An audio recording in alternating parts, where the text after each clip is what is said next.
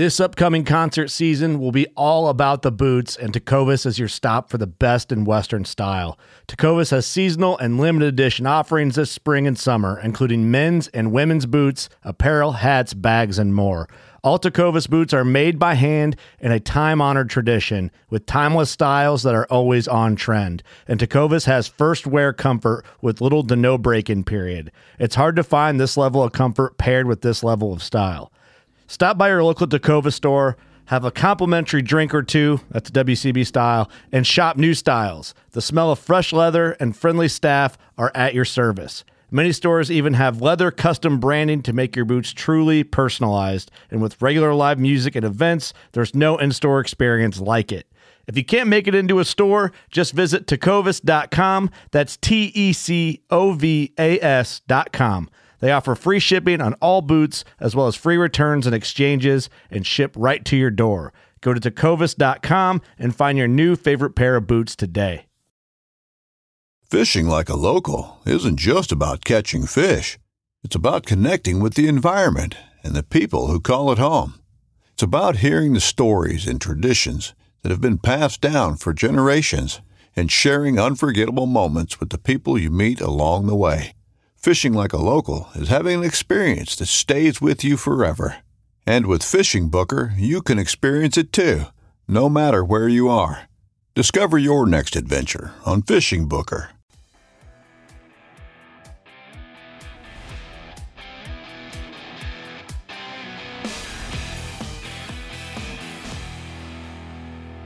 Hey guys, welcome to How To Tuesday this week. I was just down with my friends filming Into the Blue. Captain Steve Roger, Captain Scott Walker, we filmed Into the Blue. One of the things that we did on that show were go out in the Gulf and look for permit on the wrecks. And typically we go out, we catch permit in the Florida Keys a lot. The flats fishermen catch them on the flats and also in the channels. There's certain times of the year where they collect in kind of a spawning behavior out on the reef. And then also they like to get on these Gulf wrecks. The day that we went was very cloudy and even kind of rainy. And so that caused a problem because one of the ways that we like to catch permit, both on the flats and the channels and offshore, is we like to see them first and then throw over there. It also helps that, permit don't always, I should say, hang right on top of the wreck. Sometimes they can be, 50, 100 feet, 100 yards, 200 yards, 500 yards away from the wreck. And sometimes a visual really helps and you can go over there and get on them. Typically, what we're going to do, this is going to be How To Tuesday on how to set up your tackle to go and get these permit offshore. Now, what we're typically going to do is set up a rod that's not going to be very different at all from the rods that we're using to catch them on the flats. What I like is a 7-foot medium heavy rod with I like the St. Croix, either the Mojo or like a Legend inshore. And I'll use that in a 7-foot medium heavy, kind of that 8 to 17 pound line rod, fast action tip for the flats. I'll pair that with a Daiwa 3000 Saltist or ballistic, and I'll put on Daiwa J-braid, sometimes 20-pound test, depending on how far I feel like I'm going to need to cast. I might go to the 15 if I don't need to cast a little further. I'm going to put a short leader, about 1.5 foot of fluorocarbon, and I'm going to use a circle hook, a 4/0 circle hook.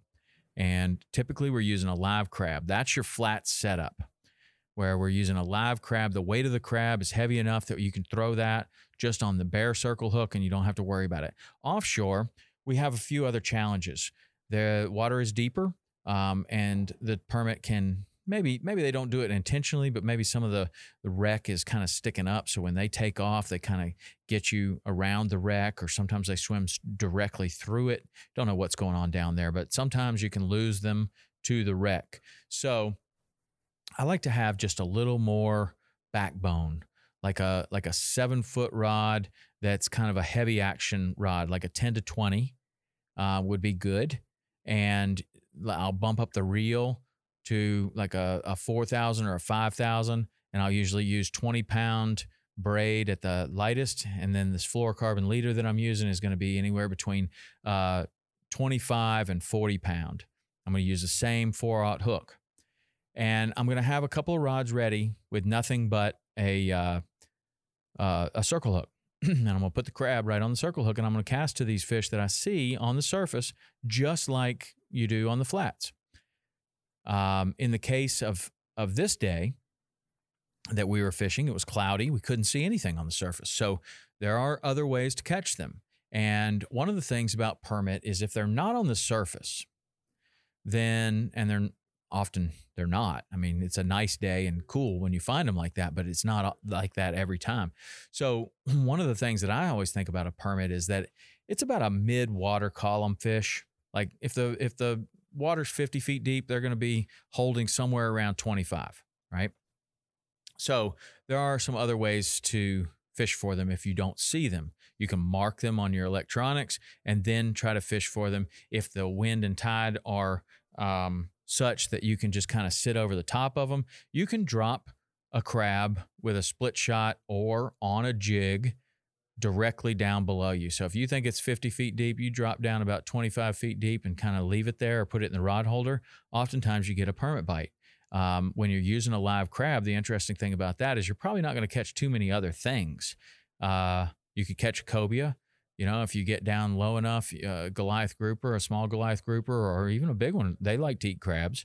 But for the most part, you know, you're going to avoid the Jack Crevalles. You're going to avoid the amberjacks a lot of times using the crab. So we're gonna get whatever weight it is that can get that crab down to where you think the fish are while you're over the top of them. So if you're drifting very quickly, you're going to need to use something that's much heavier to be fishing them vertically right over the top of them. But that's not always, or that's not always the way we fish, and that's not the only way to do it. One thing that you can do is to set up a drift over the top of the wreck and then put your anything from a 1/4 ounce jig to a full 1 ounce jig with a crab on it, same rod that we're talking about. But what you're going to do is just kind of drop that in the water as you are drifting, and you're just going to be paying out the line. And maybe if the water's 60 feet deep, maybe you pay out 150 feet.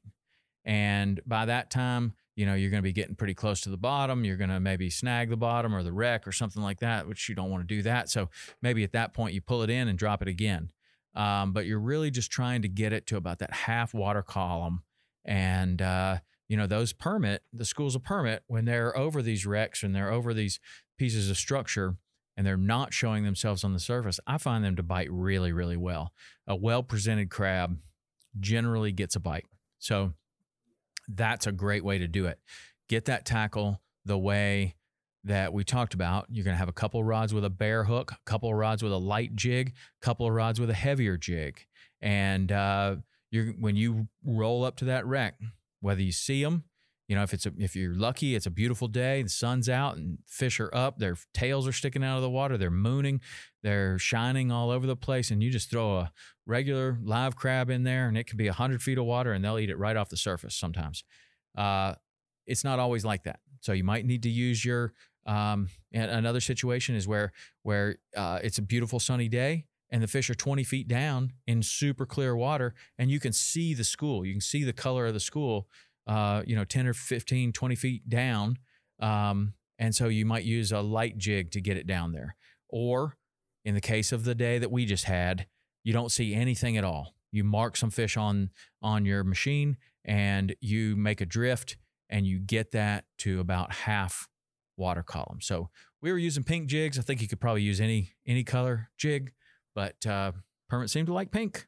So that's how to set up your tackle for a day of permit fishing offshore. And I guess we covered how I like to set up my tackle for a day of permit fishing inshore. It's my favorite fish. If you hadn't fished for permit, I'd really suggest it. There's some fantastic guys in the Florida Keys and other places where they go out and target these permits. So if you hadn't done it, go check it out. If you need a suggestion, hit me up, podcast@saltwaterexperience.com. If you got suggestions about future shows, same email. I read every one of those, and I really appreciate all your feedback. I also appreciate it when you go and rate and review the show. That is really big, and we're getting some good ratings over there on iTunes. If you can do that for me on iTunes, that'd be big help. All right, until next week, it's How To Tuesday, how to set up your permit tackle for a day offshore. All right, see ya.